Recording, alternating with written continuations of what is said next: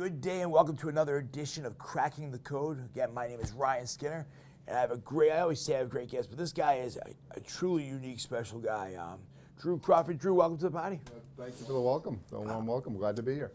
It's funny. So when I launched this, obviously the goal of this is to help people to understand you can go through downs and ups, and that's how life is. And I had certain people on that impacted me. You were one of those people, if I couldn't pin you down. I'm still trying to pin down True Blue. It's been hard. But, you know, I had Vinny Piero, Bobby Rufo, you know, my buddy Bill, one of my buddies, Bill. My other buddy, Billy, I can't pin down, come on, because he gets nervous about it. The estimable Mike Higgins, I heard. Yes, the Snuggle Bunny, Michael Higgins. It's funny. Talk about it, your nemesis becoming your friend. There's a guy who nobody wanted to see me in a jail cell more. And that guy, not only did he go to bat to save my career, but he really saved my life because I just wasn't getting it, you know, and I'm blessed. I have some really good folks in my life. So the whole purpose of Cracking the Code, I always say this: if you look at life like a you know, padlock, you know, the ones where you line up the numbers, most guys that are successful, and by successful I mean, you know, can hold down a good job. It doesn't have to be big money, but a job, can have relationships with people, can function in society, at least on the outside. They can get 2 out of 4 most days. When we're in the zone, or whatever they call that flow state, when we're in that spot where things are just going our way, sometimes people get 3 out of 4. And every so often you hear about those times that people are in that like 5th dimension of life and you get 4 out of 4. And I've been there every so often, few times. But what I realized was there was systems you can put in place, things you can do to keep yourself closer to that, or to get there easier or more frequently, or to stay in that flow state.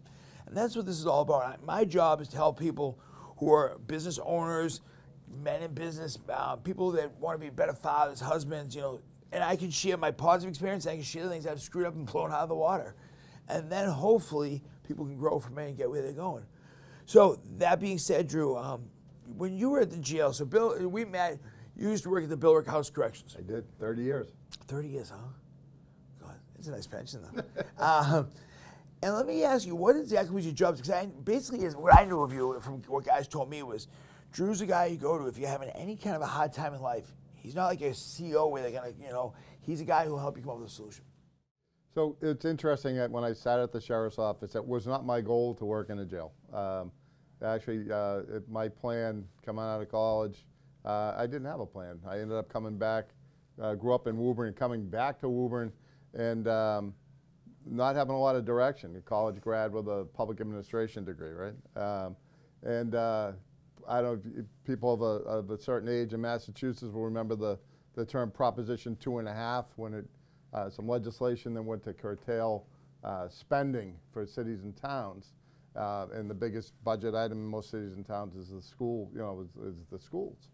And budgets were hit hard, and happened to be at the high school, my old football coach, and said, geez, Coach, how budgets? He goes, oh, we're getting hammered. We're going to lose some positions. I said, you know, I wouldn't mind helping out.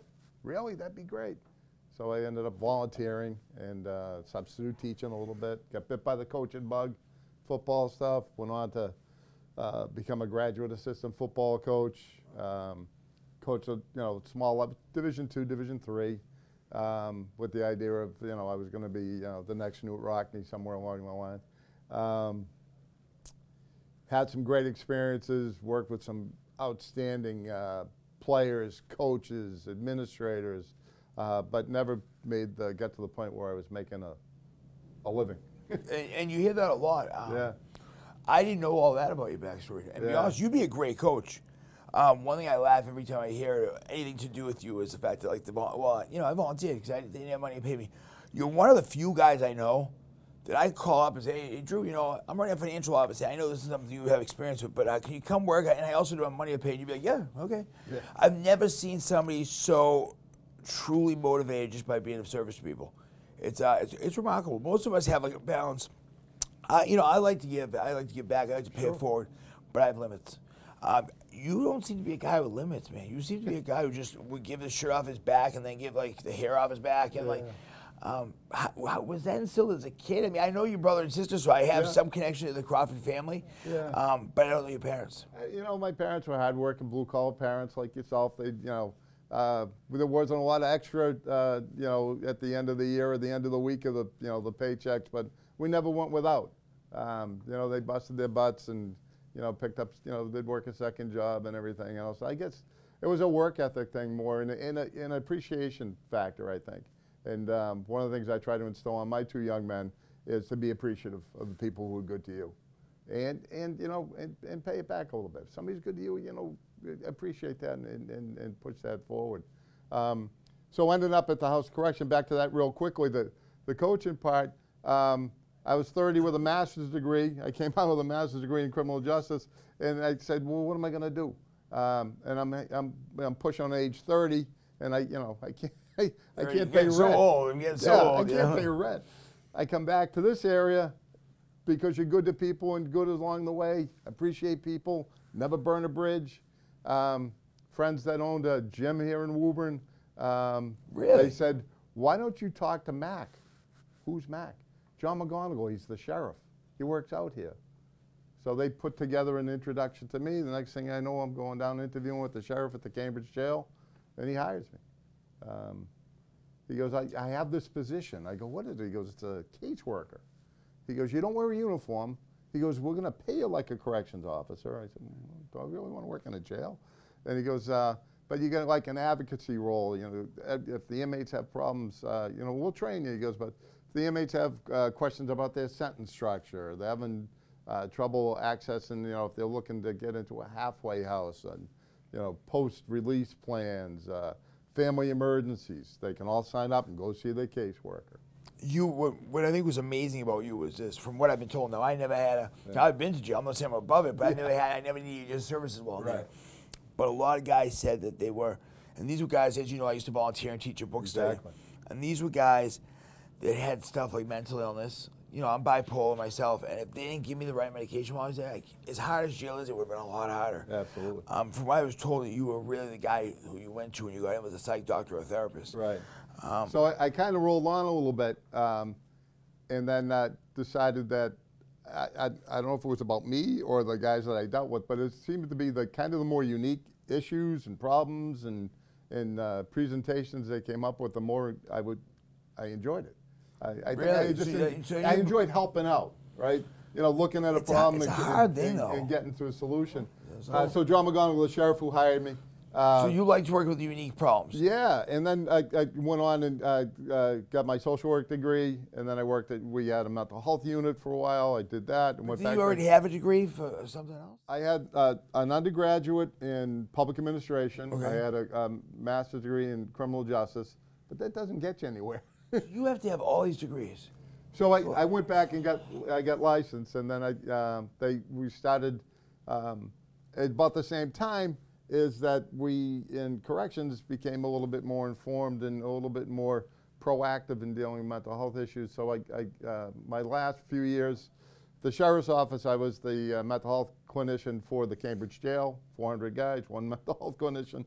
And then the last 6 years, I got promoted to an administrative position overseeing all the treatment opportunities for the sheriff's office, which when you came up volunteering, that kind of come underneath my umbrella.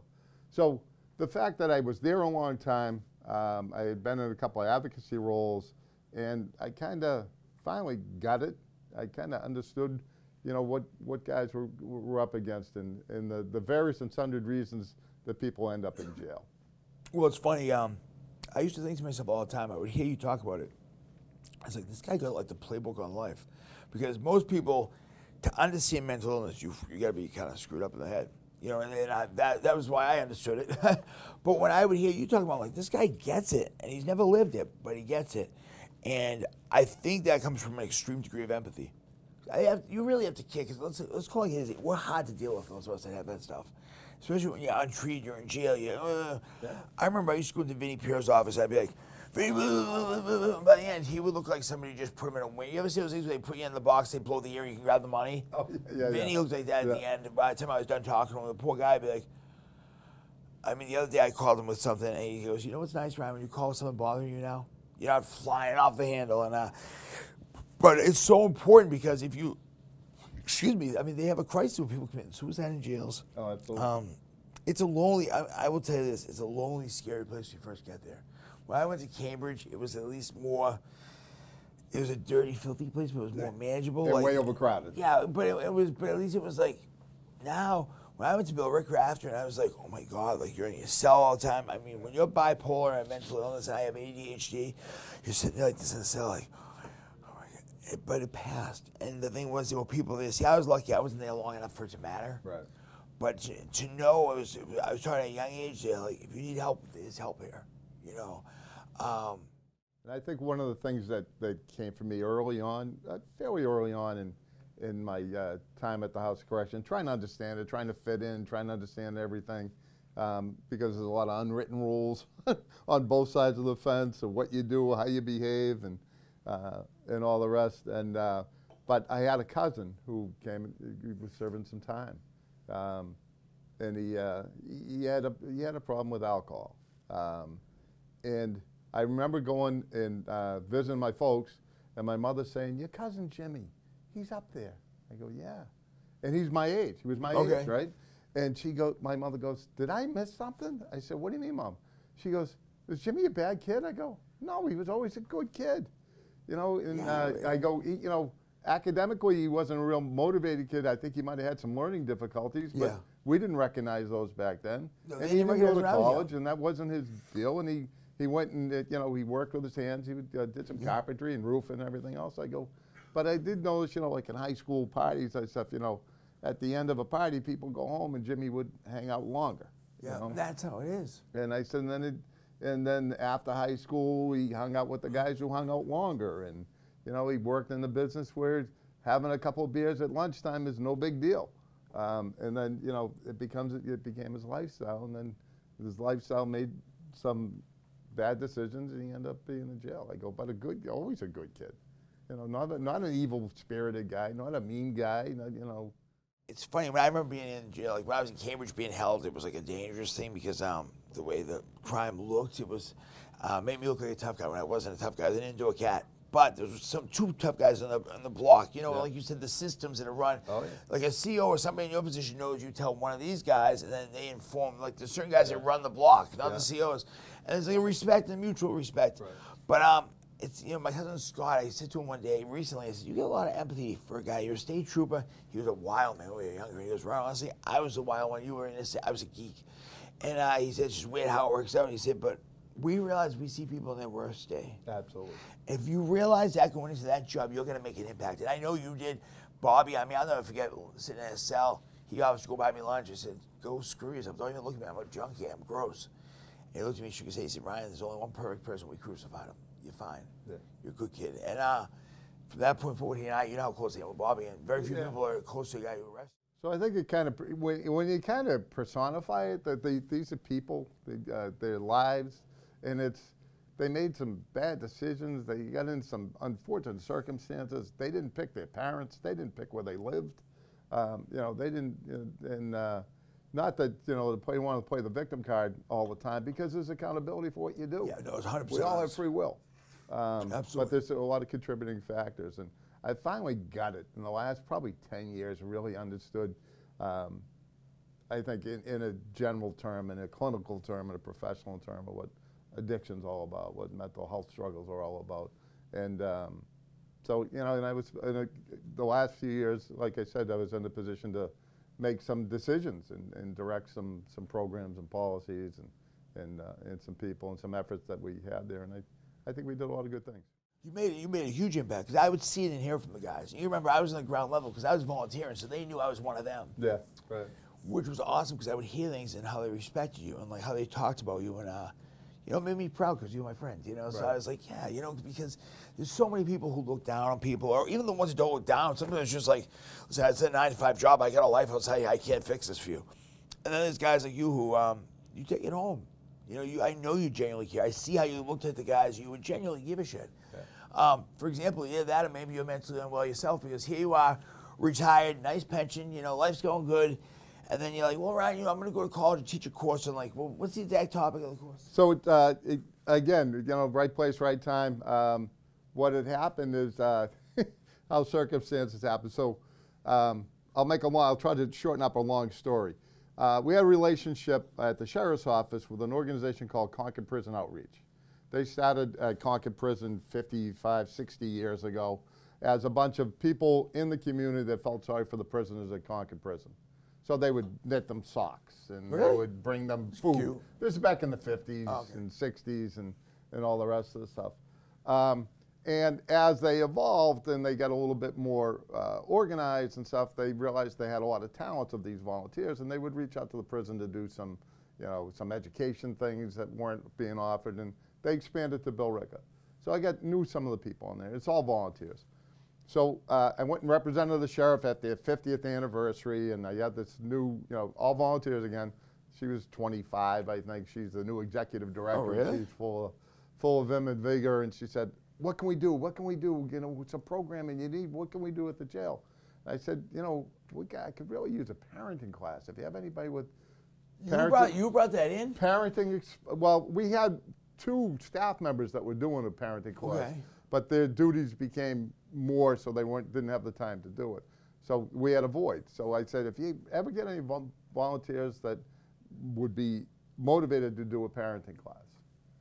Next thing I know, a month later, I'm getting these 2 names, and one of which was Brittany Aiello. Why do we know that name? So I'm looking at the name Brittany Aiello, and one of my other duties as assigned was overseeing our interns. We would have college interns come in. Oh, really? You oversaw those 2? Yeah, and so the name Brittany Aiello, she was the criminology professor at Merrimack College, proud alum. Probably why I know the name. Yeah, and she oversaw the interns. Now, some of the colleges, the intern advisor would come up and visit, and do an evaluation thing. Other times they just you just did it. You communicated, writing and all the rest of the stuff. So I had never met Brittany.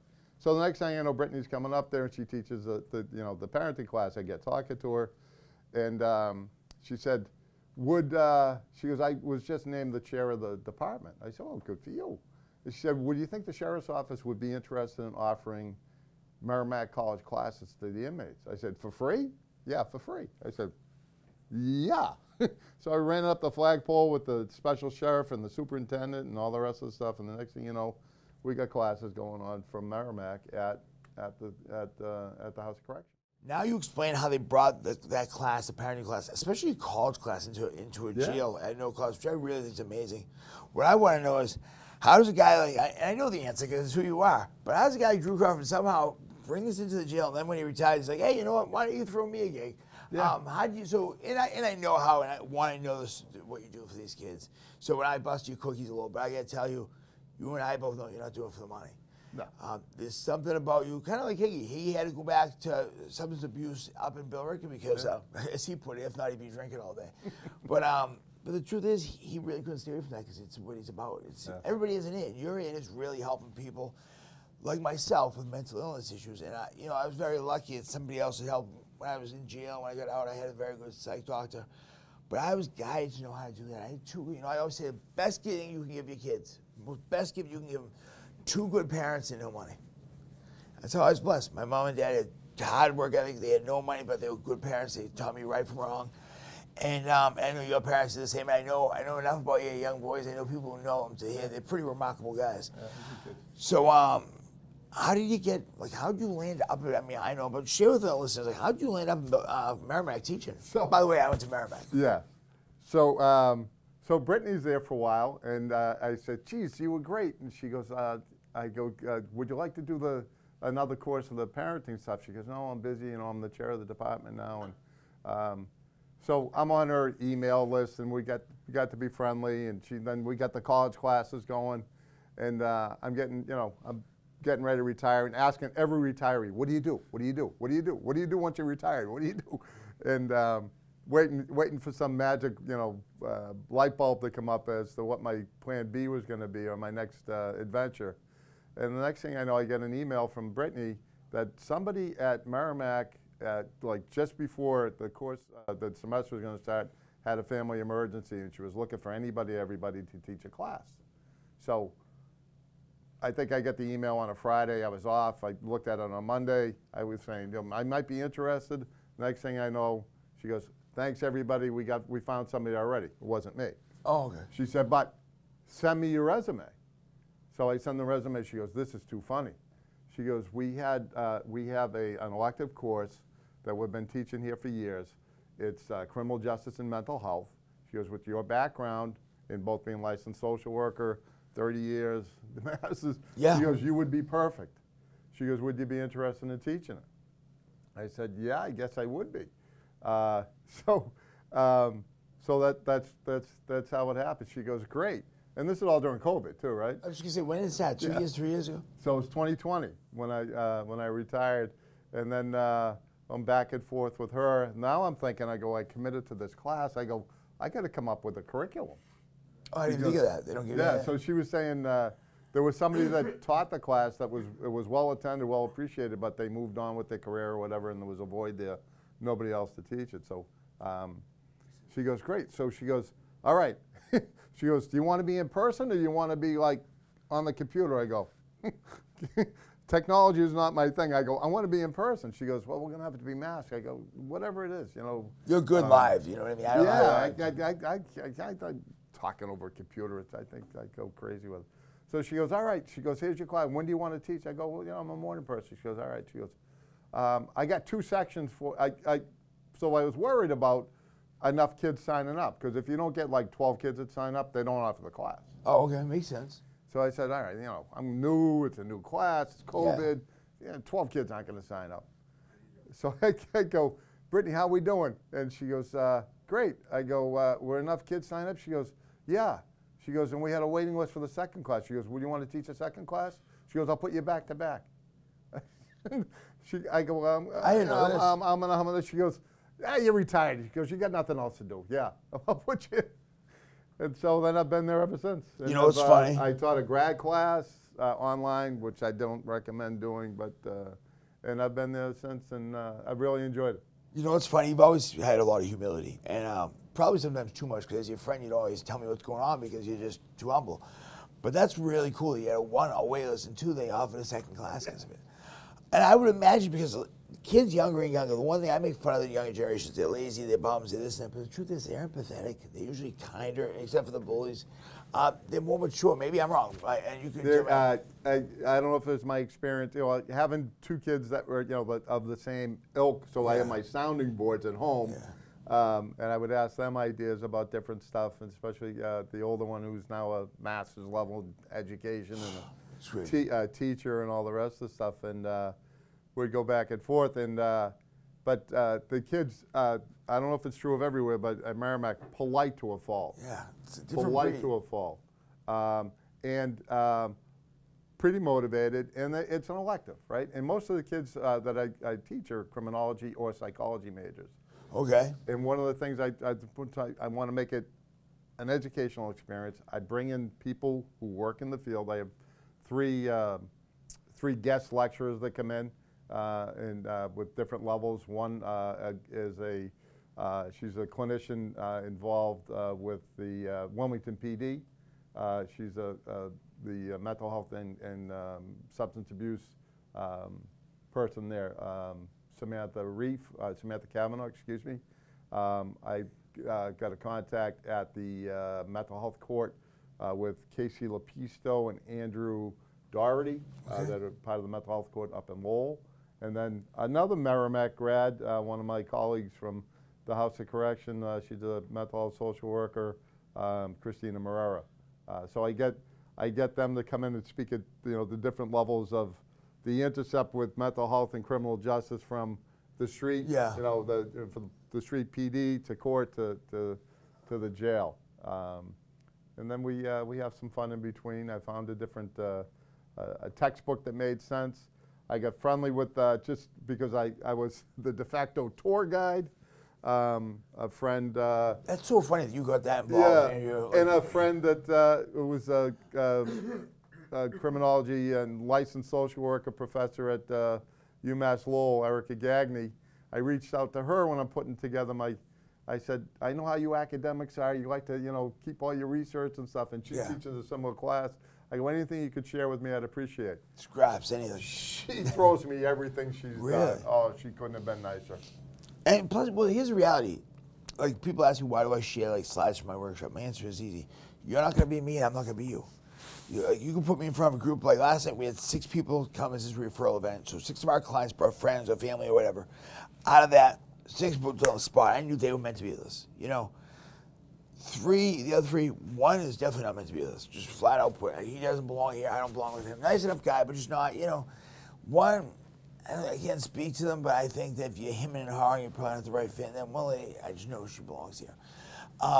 So this lady probably knows that you're you, and she's not going to be. I mean, you come off very polite, nice gentleman on this little show here, but when I know you in real life, you're very polite and nice, but you're a funny guy. I mean, you'll go out, you know, at a client event, you dance. I've never seen a guy dance like that. You can move.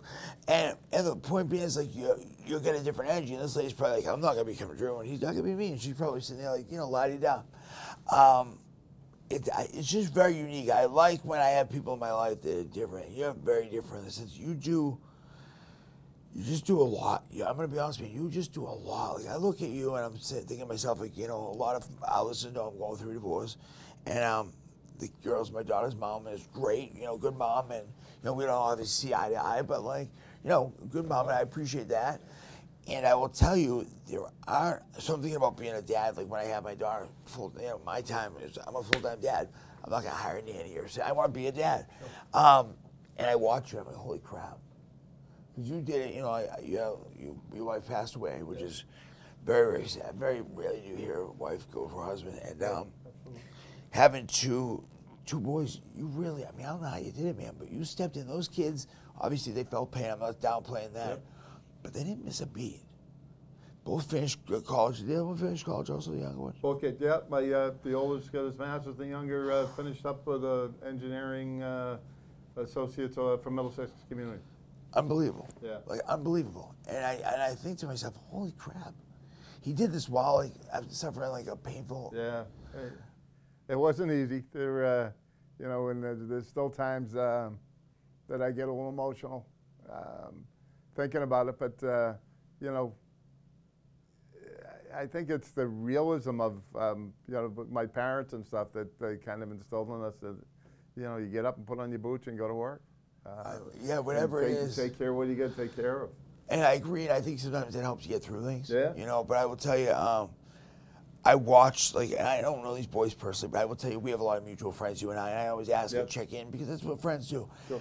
And I'm like, wow, like this guy really did it, and these boys did it. And that's a testimony just to you and your wife and your parents, because that doesn't just happen. Those kids at that age, that's an excuse to go off the deep end, become effed up all the time, and to drop out of school for a year. Take time off. I'm finding I'm going through something, and nobody would blame them. Truly blessed with 2 great kids, and you know, and you try to give the best role model you can be for them, and you know, certainly not perfect. Certainly not perfect. Made mistakes. I always talk about as I get older, you know, having experience. And I go, you know what experience says? And I say this to younger people, and they look at me and they go, what? And I go, it means you made a lot of mistakes. But you came out the other end. You're still there. You're still here. I'm still standing, baby. Yeah. That's just it. I would say the most successful people I know, very few. If you're not making mistakes and you don't screw up at all, you're not living. Right. I mean, anyone, and for a long period of time, like I was worried about launching the coaching business. You know why? Because do motivational speaking and this and that. I'm thinking, I don't pronounce my R's. I'm not too polished. Right, but I mean, I'm getting like speaking things in like Iowa and this and that. Yeah. And then I realized one day, like, God made me this way. I'm perfect the way I am. For me, like I'm not perfect by any means, but I'm perfectly imperfect. And I really believe there's some sort of system and energy out there. When God, like whatever you want to call it, creator, something is like that's how it's supposed to be built. I'm not supposed to be you. And you're not supposed to be me. We're supposed to be. And I think once I got to the point where I accepted that, and I was like, all right, yeah, this is me, and I'm okay with it, my life got so much better. Oh, absolutely. You know, for so long, I was trying to be somebody I wasn't, which was insane. Just trying to be comfortable in your own skin. Oh, it's insane. Like, I used to say all the time, I couldn't get comfortable. There's nothing about, people say, why do you do drugs and alcohol? It's if it came down to you, want the bottom line answer, the best I can give you. Now, at one point, it became an addiction. You don't have a choice. Sure. But I loved it. I didn't want to feel like me. Anything but Ryan was cool. I hated cocaine, but there was a period of time I did coke for about 6 months. Right. People said, but you hate it. You said, I hate it, but it was better than being Ryan. Right. Opioids, all that stuff. I mean, I hated like Ativan, all that stuff. But if I wasn't Ryan, it was good enough for me. And I'm not sure it's a revelation when I talk about addiction with people and they try to say, but it's it's a voluntary thing. People put those things in their body. I said, they're not doing it because they want to. No. If you put it all down, I said, but what happens is that we in kind of for me, at least for me, we're kind of the growing up. You get a six-pack and you're out drinking in the woods in the ninth grade with your friends, and everybody has a different experience. And you drink a beer and you get a little buzzed up or whatever, or you smoke a joint and you get a little stoned, and for those formative years when we're hormones are going and the social stuff's going on and everything else, and you're developing and you're trying to find your own way. Yeah. And if you're suffering with anxiety or bipolar disorder or depression or an abusive household, and you take a drink, you take a toke, you do a line, and you go, oh, this feels different. It's relief. It's not necessarily better, but it's different. And, it's funny. And different sometimes is, when we value in our heads, different's got to be better than the shit that I'm going through, the stuff that I'm going through. And then sometimes it becomes, it gets excessive, and then it becomes abusive, and then it becomes our lifestyle, and then we get in so deep that we start making bad decisions that really affect not only our lives, but the lives of the people who love and care about us too.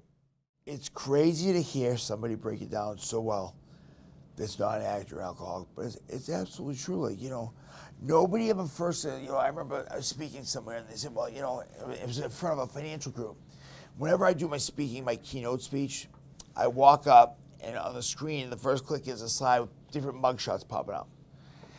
And then the next click is a picture of me as I was going to prison, jail. Me, my shaved head, my inmate number. I always say I wasn't supposed to be a junkie. And then when I get to the second slide, I also wasn't supposed to be inmate number 119114. But I ended up as both. That's not who I am. And then I go into it about how, honestly, I should steal some of that. That could have been more eloquent the way you said it, though. It's important because I'm in front of a room full of 500 financial people, most of which have never used maybe have used them, but haven't been.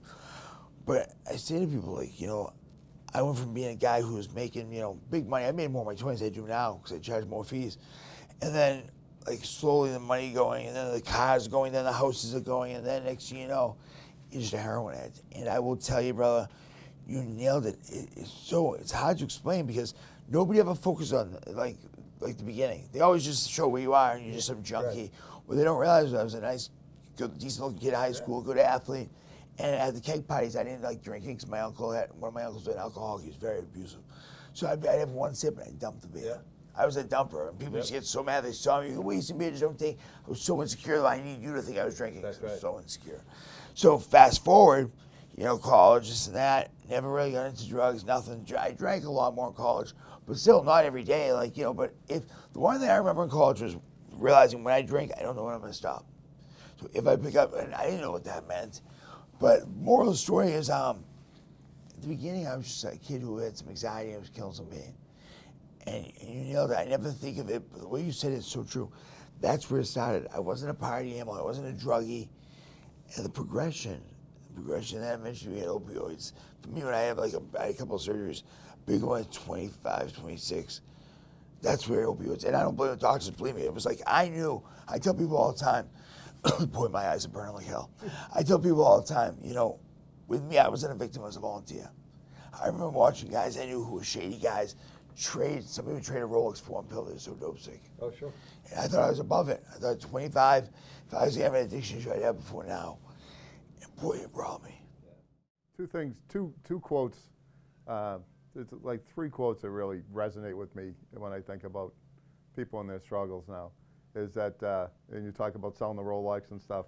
My good friend Dr. Lennon, Dr. Paul Lennon Sr. here in Woburn, is a noted dentist and real character if you've ever known him. He would say, a keen observer of life. Desperate people do desperate things. And a couple other things that hurt people hurt people. I like the second one. I never thought, the first one I never heard.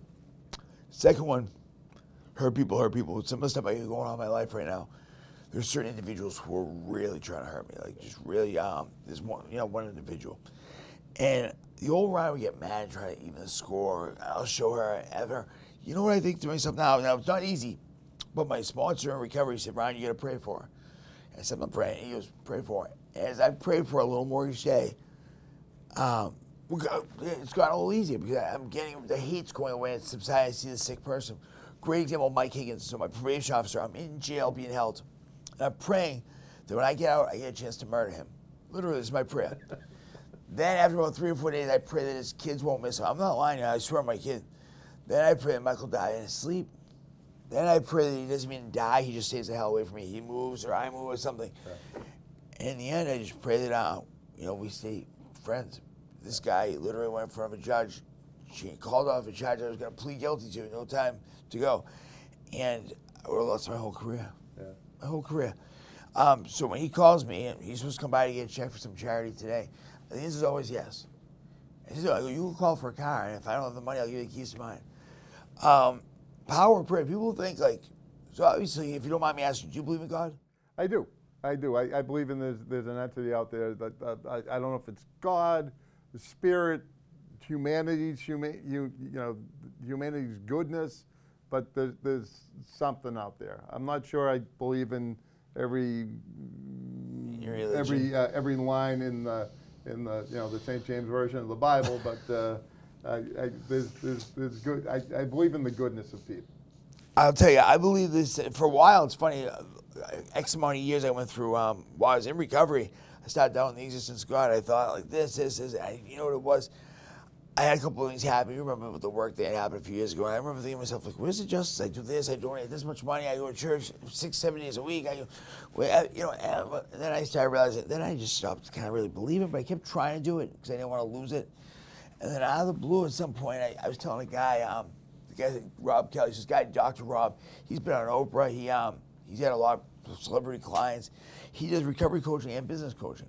He was a guest on my show. And he said, I want to coach you, and you can't really afford me. The one I was telling you about. Yeah, so he said, I'll do it pro bono, whatever the hell the word is. He has changed. So I said to him, well, the God thing I'm struggling with, I haven't really had the good connection in years. I used to have it like gravity. I would say God is like gravity. It's right there. It works for you. I was that sure of it. He said, from now on, I want you to pray 30 seconds or less. God, I'm not sure I even believe you, but if you're there, help me with. And he goes, nothing. My prayers were so methodical every morning and night. I was on my knees so bad it hurt. And then I started praying just more authentic, quick prayers and asking for, I'll tell you, I don't know what it is, but there's something that I'm connected to that's just unbelievable. And it's a gift. I believe when you go through tough times, you're either going to have fear or you're going to have faith. And lately, the faith thing's been really strong. I used to wake up every day with anxiety. Honestly, God, 10 years in a row, I'd wake up every day, I'd have anxiety, the weight of the world be on my mind, on my shoulders. It was it sucked. And then with some other contributing factors, I started getting really depressed, and I was staying in bed till right before I left. If I had to be at work at 8, I'd be in bed at 7:45. I don't know what it was, the last 6 months or whatever. It's like the bars came off Ryan's mind, and actually not 6 months, 3 weeks probably of the morning anxiety being gone. But I don't wake up with anxiety anymore. I'm like, everything I come up against, I think I can handle, and that's thanks to people like you, honestly, because I wouldn't be able. A sick mind can't heal a sick mind. It's when you get somebody who can say, hey, what about this? What about that? Anyway, you're a guy's guy. If you're in jail or at college, you hear that from some fluffy guy who's like a fucking therapist or you know what I mean? It's funny that, I think I'm relatable, right? Yeah. And, blue collar, Woburn, I've seen people with that have had issues, and I mentioned my cousin Jimmy, and I actually almost apologize when at the start of every semester, I'm going, if you guys are looking for some great academic to come up with these, criminology theories and studies and statistics and everything else, you're in the wrong class. That's cool though. And as I reviewed, we just had my last class yesterday before our last test, and I said to him, I go over, I go, what did you like? How can I improve and all the rest of the stuff. And I said, what about my stories? All the hands go up, they go, we love your stories. Think about what you have for stories. Yeah. Most professors are talking about, well, I saw my uncle and he was really bad, he didn't get out of bed. You're like, well, I saw a guy who was up on murder charges, and after that, there's another guy who I think he was a rapist, and right. It's a little deeper. Yeah. And I think you do it in a way. I mean, I'm just gonna tell you. I know that you left the fingerprint on the jail. That's pretty impressive because a lot of people have come and gone and worked here over the years. Very few people leave their mark. So you know, my hat's off for that. And you know, I have a ton of respect for you. I just, you know, you're a lovable guy. You know, you with my daughters, you're amazing. You know, you've been there through a lot with me, like as a friend. You know, I remember when I had that issue with the fight through work a couple of years ago. Yep. You were one of the few people I called, and you were like, "You don't have to answer anyone. You didn't do that wrong. Don't even bring it up." And I was like, "Yeah." You know, and before that phone call, I felt so bad about myself, and I'm like, "Yeah." And you're a salty earth kind of guy. I mean, you're just a good dude. And everybody says it. Like, that's the funny part. Your name comes up, and it's like, "Oh yeah, he's a good dude." Like, are you still on the board over at the? At the Boys and Girls Club? There you go, yeah. Active member there, and Nice. try to do some You do good a lot. things there the other day. We have the gifts today. Gonna come Yeah, in, so. I'm so appreciative. Oh no, please. No, I I am. I'm so appreciative I can't give the credit. of your efforts and the clients here at Apex that come through every year for the Boys and Girls Club. I had the great duty the other day. I get because I'm retired and I have time to do it. I get an email from our executive director, and she's asked. She goes, "Are there any board members that are available at 3 o'clock?" You know, it's a tough time of day to come and you know, a photo opportunity and to thank a foundation here in Woburn, the Winning Homes. They were. Why do I know that? They were coming by to give us a check for $100,000. I said, "Yeah, I can be there to help. You know, yeah. shake hands. I'll rub their back. And thank people for giving you $100,000. So Holy crap! yeah. So that's a good thing when you're able to do things like that. Yeah, I can't. I'm shocked right now. Yeah. Wow. So it's part of a foundation.